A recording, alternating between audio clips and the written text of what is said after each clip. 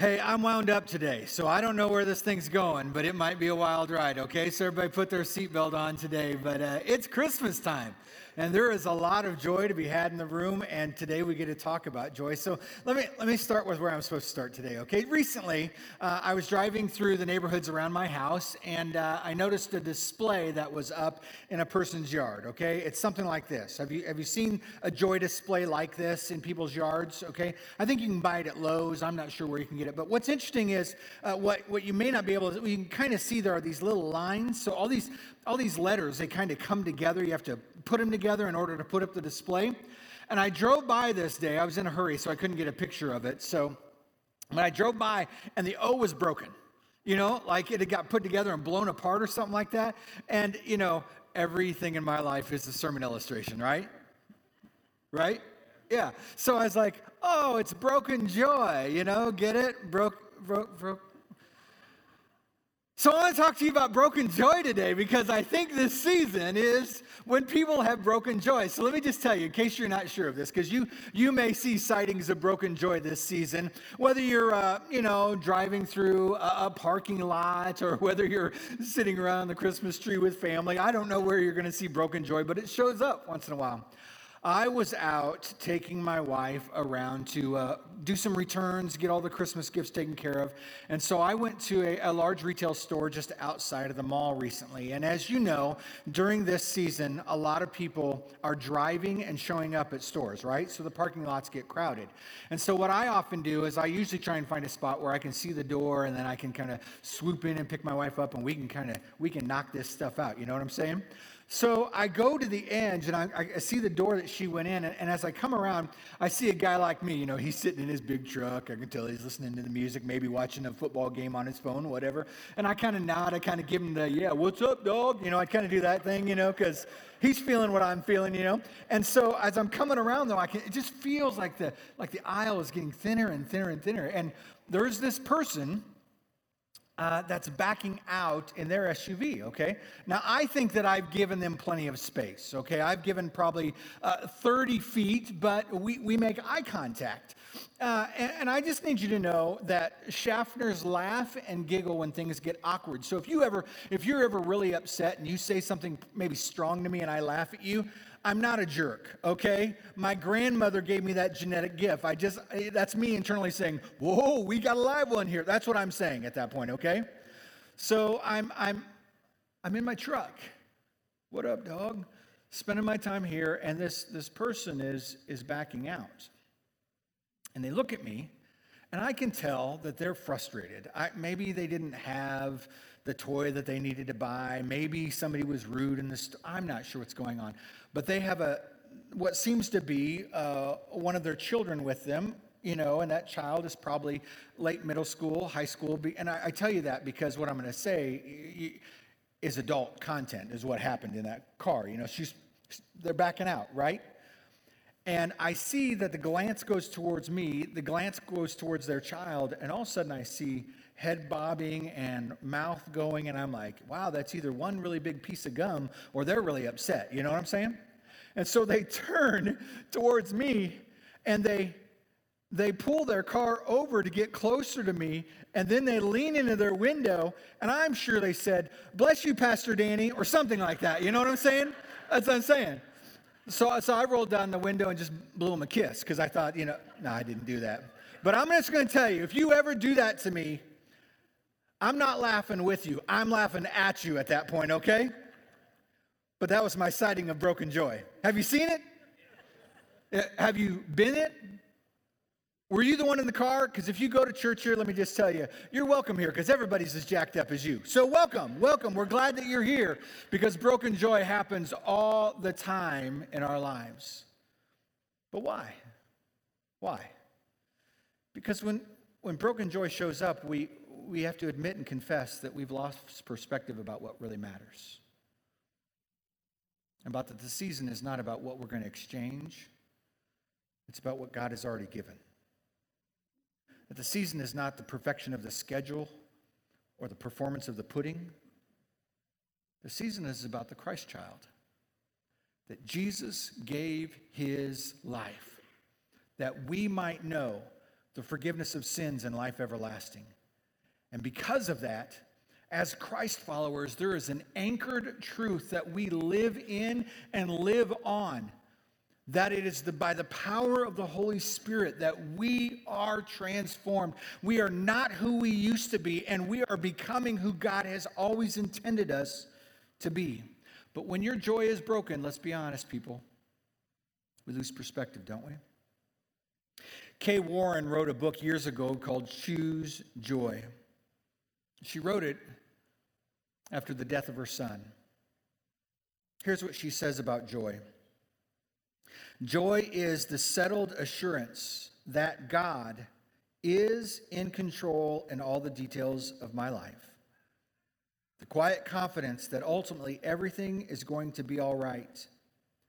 And the determined choice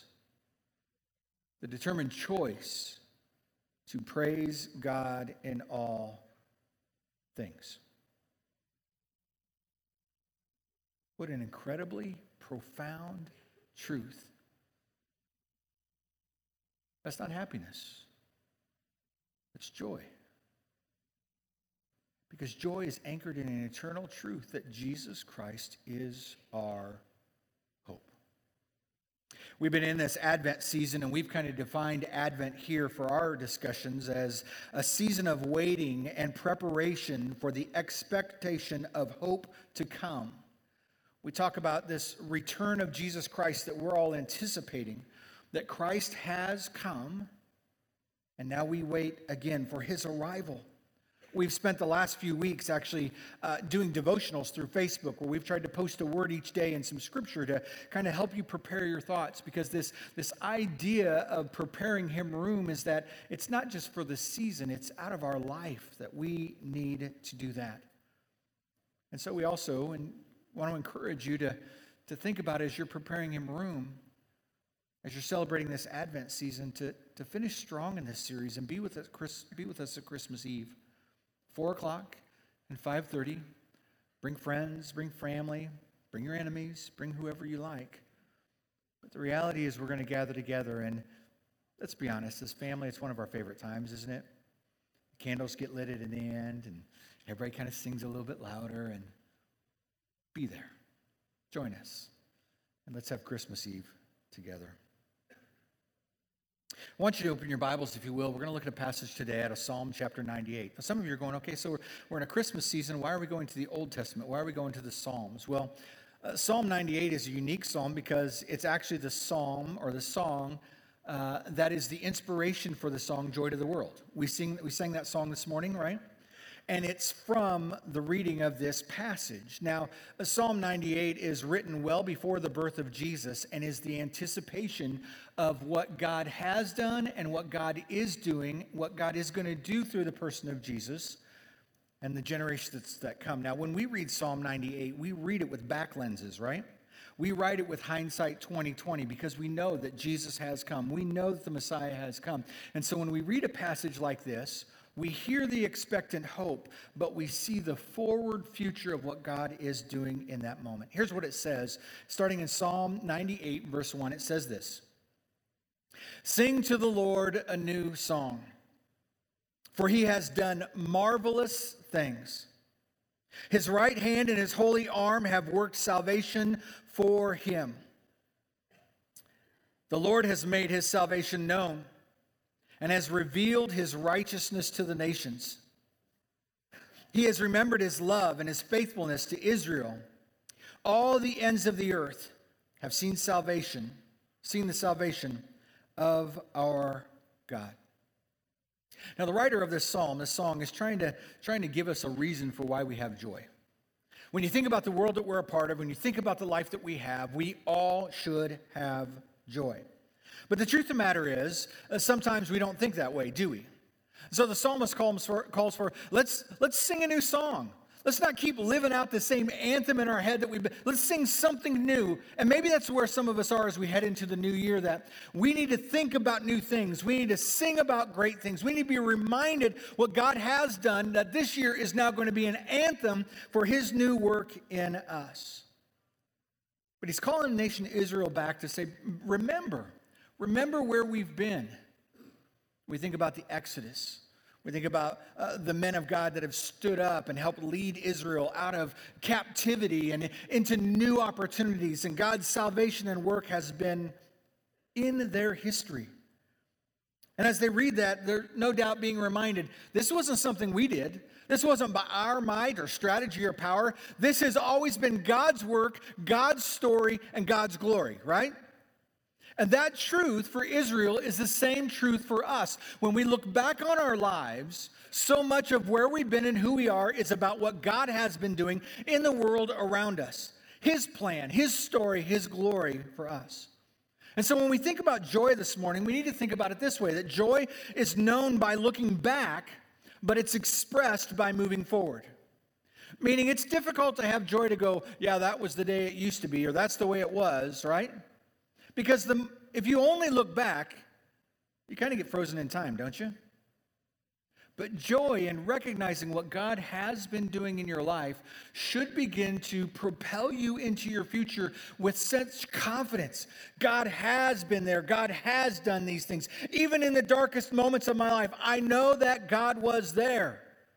And now I step into a future with great confidence that God is with me and for me. We look back on what God has made known. He's made known His plan of salvation, that God is a redeemer and will send one, Jesus, on our behalf. We look back with His steadfast love and His faithfulness. His character has been proven over history. And the truth of the matter is, when we think about joy, we have a lot to be thankful about and joyful about when we think about all that God has done in our lives.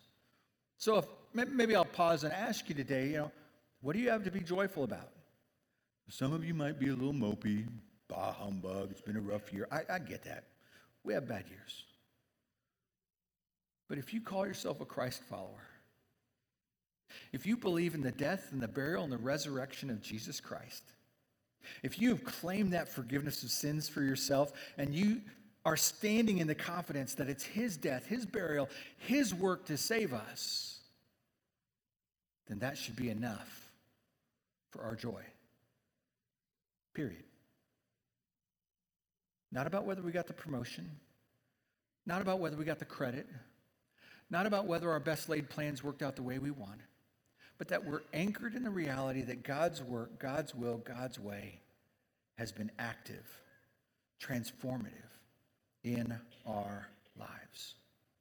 That's the marvelous gift of salvation that each of us have a chance to share. Verse 4 goes on and it says this: shout for joy to the Lord, all the earth, burst into jubilant song with music. Make music to the Lord with the harp and the sound of singing, and trumpets and the blast of the ram's horn, or the shofar, which was an instrument they used back in the day. Shout for joy before the Lord, the King. This is a great invitation.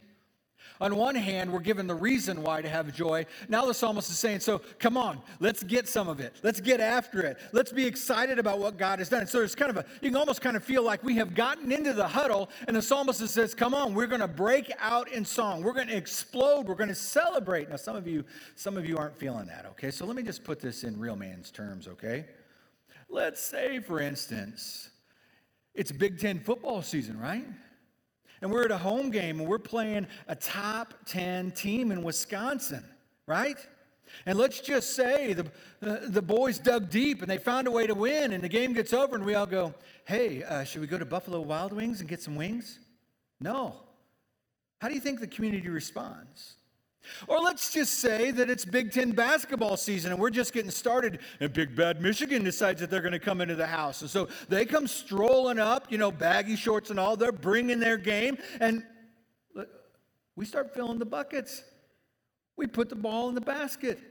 We win a game. Now, how do you think the community is going to respond? Well, hey, that was a nice game. I think I'm going to go down to Game Day Spirit, and I'm going to go get me a jersey. That was a great game. Do you guys remember this fall? Coaches kept their jobs, right? Facebook exploded, right? Now, I get college sports. Come on now. I love my college sports. But the psalmist is saying, friends,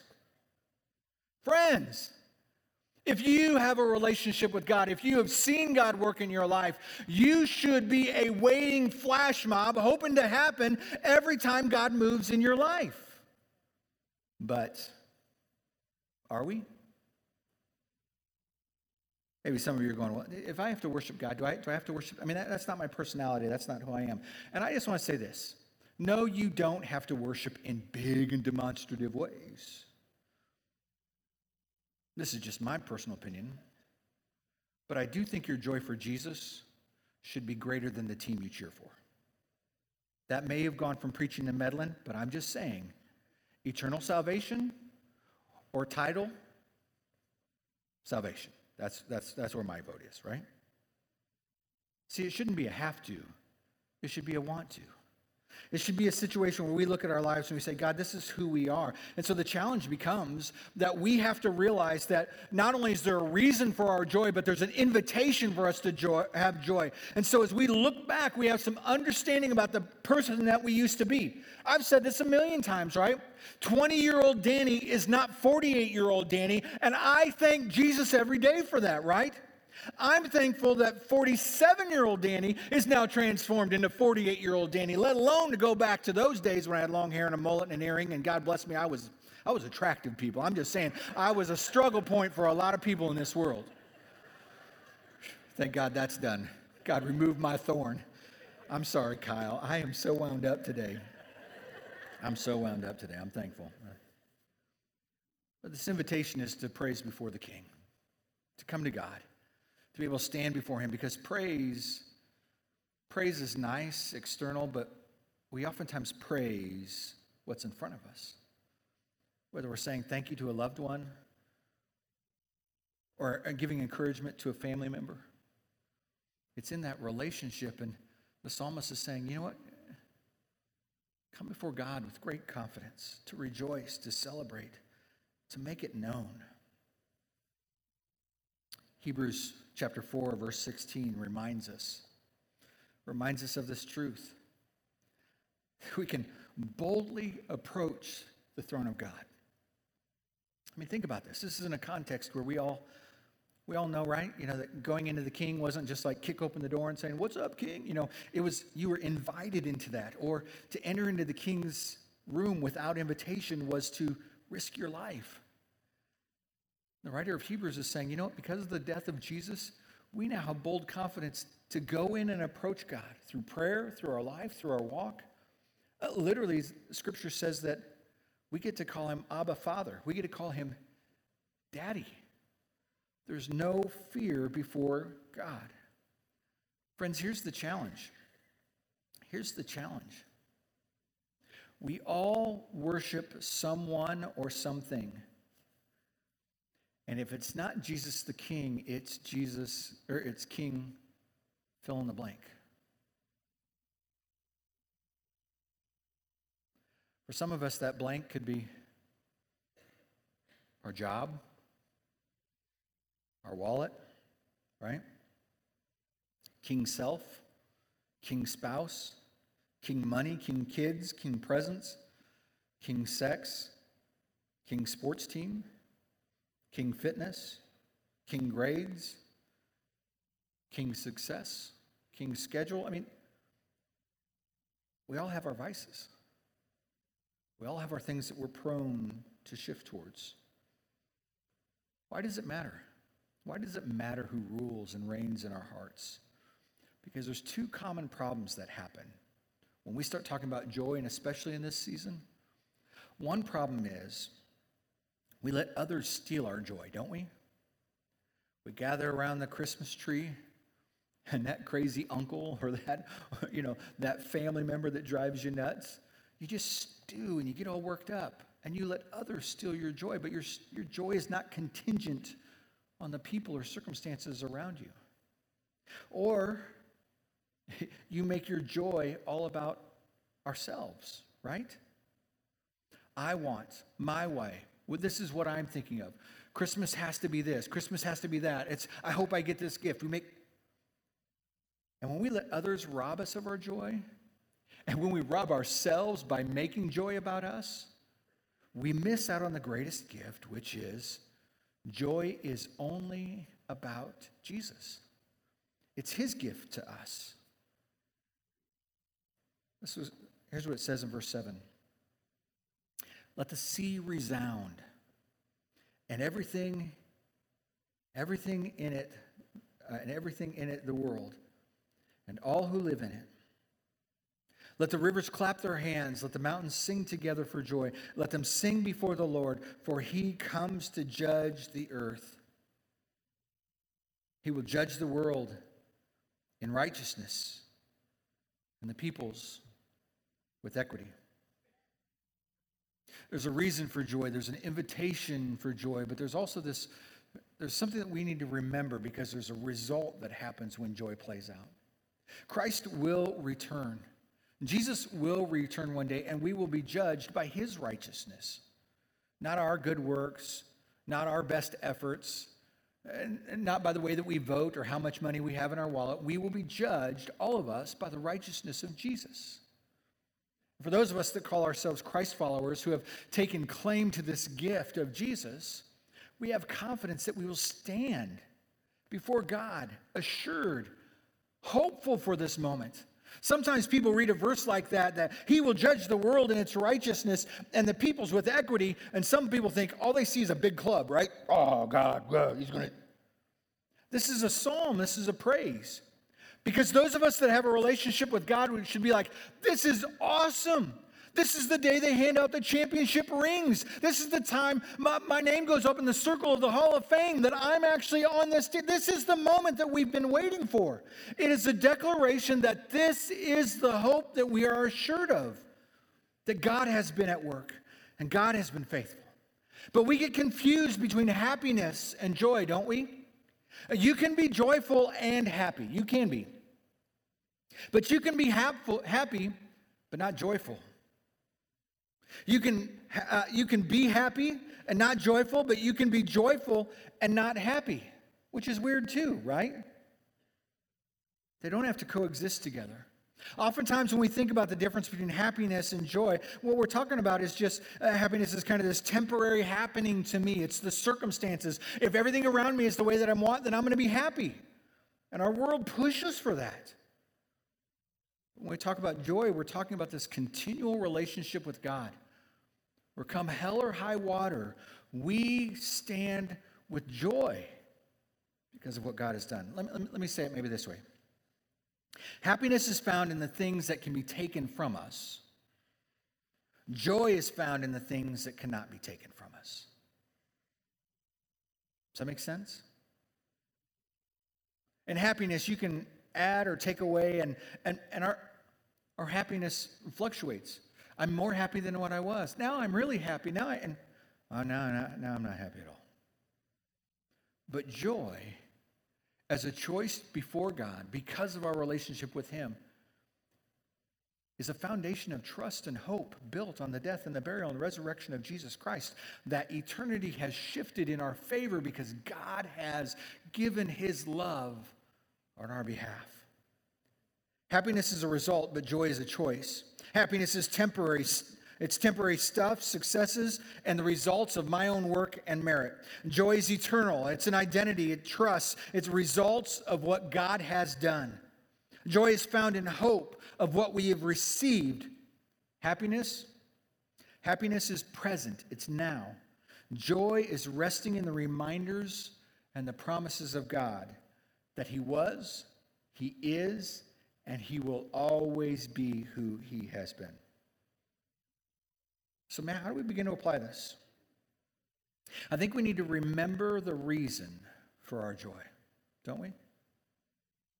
Take a moment and just think about, who were you before you gave your life to Christ? I think we need to remember to respond with joy in all circumstances. And we need to remember the results, that joy is at work around us, that God is working in us and through us as a part of our lives. Psalm 40, verse 5 says it this way.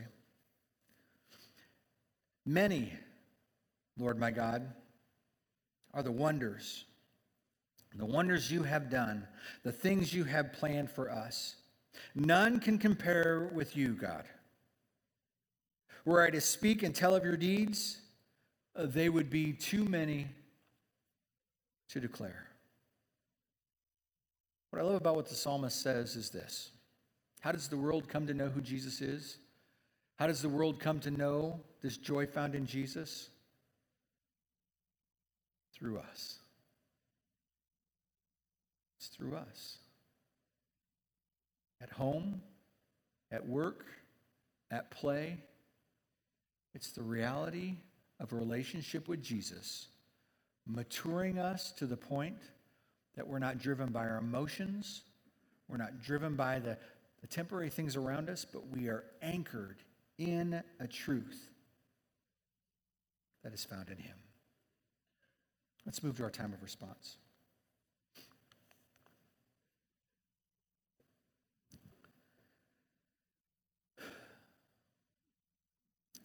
So we've had a bit of a humorous morning this morning, right?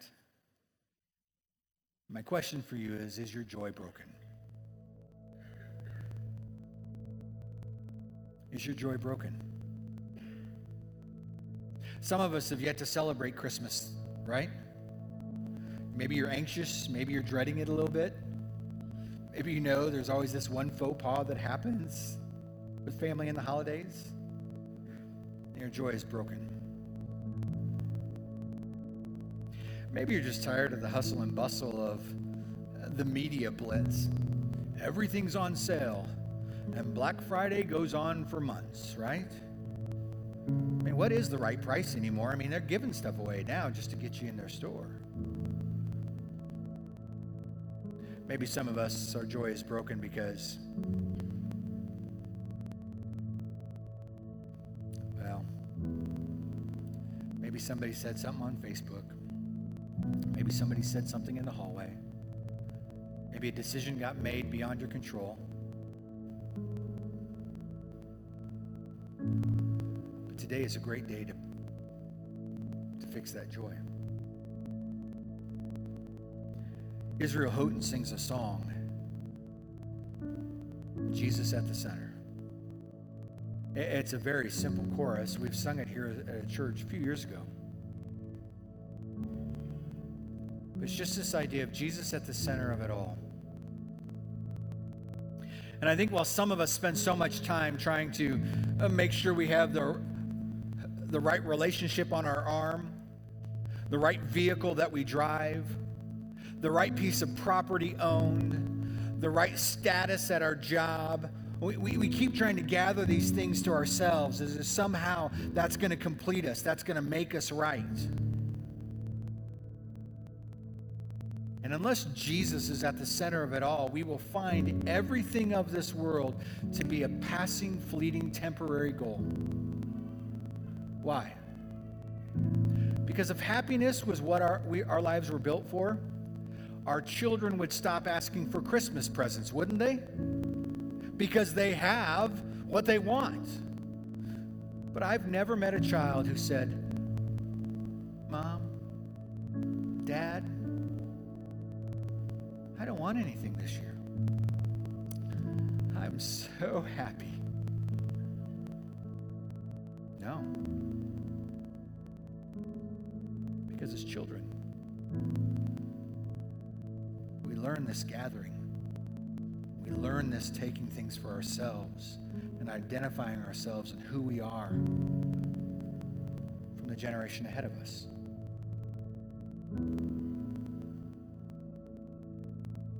Jesus at the center of it all. That would be our prayer, wouldn't it?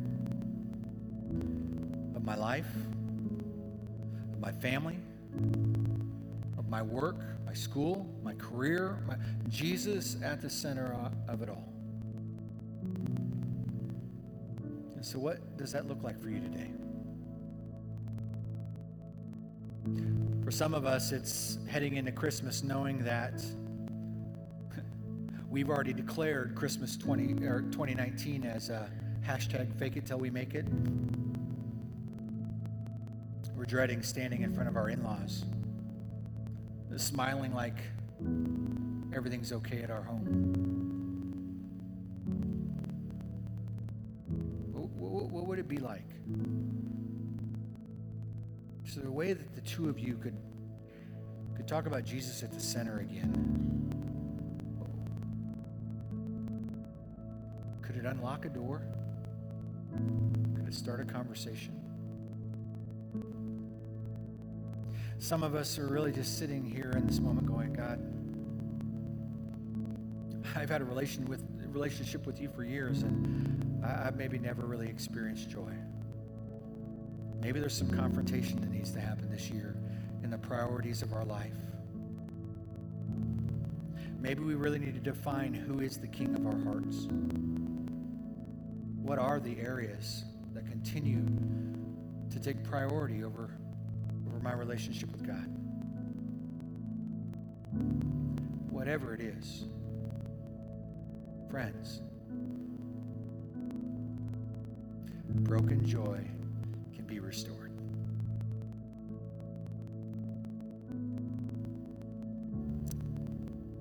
It's as simple as that. I'm going to pray, and then I'm going to set up what we're going to do in the next part of our service. Let's pray.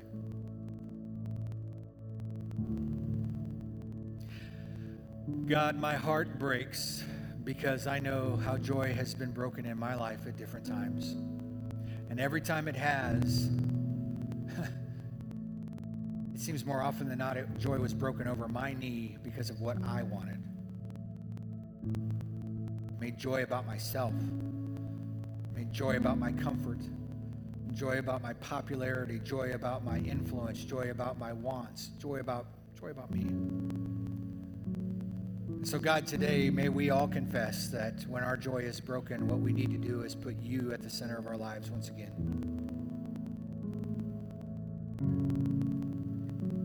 God, there are several in this room, though, that joy has been their anchor.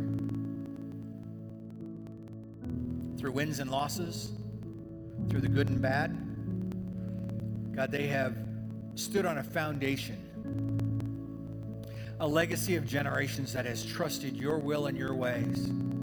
Not that they haven't doubted, not that they haven't struggled, not that they haven't sinned, but they've continued to put you at the center of their lives. And God, I commend those friends, those family members that have stood faithful before you. But God, even when we make the joy about ourselves, or even when we hang our joy on the faithfulness of others, it pales in comparison to who you've been. The God of creation, of all of humanity, to have sent yourself to die on a cross, God in flesh, Emmanuel, that you would pay the price for our sins, that you would give us new life found in you.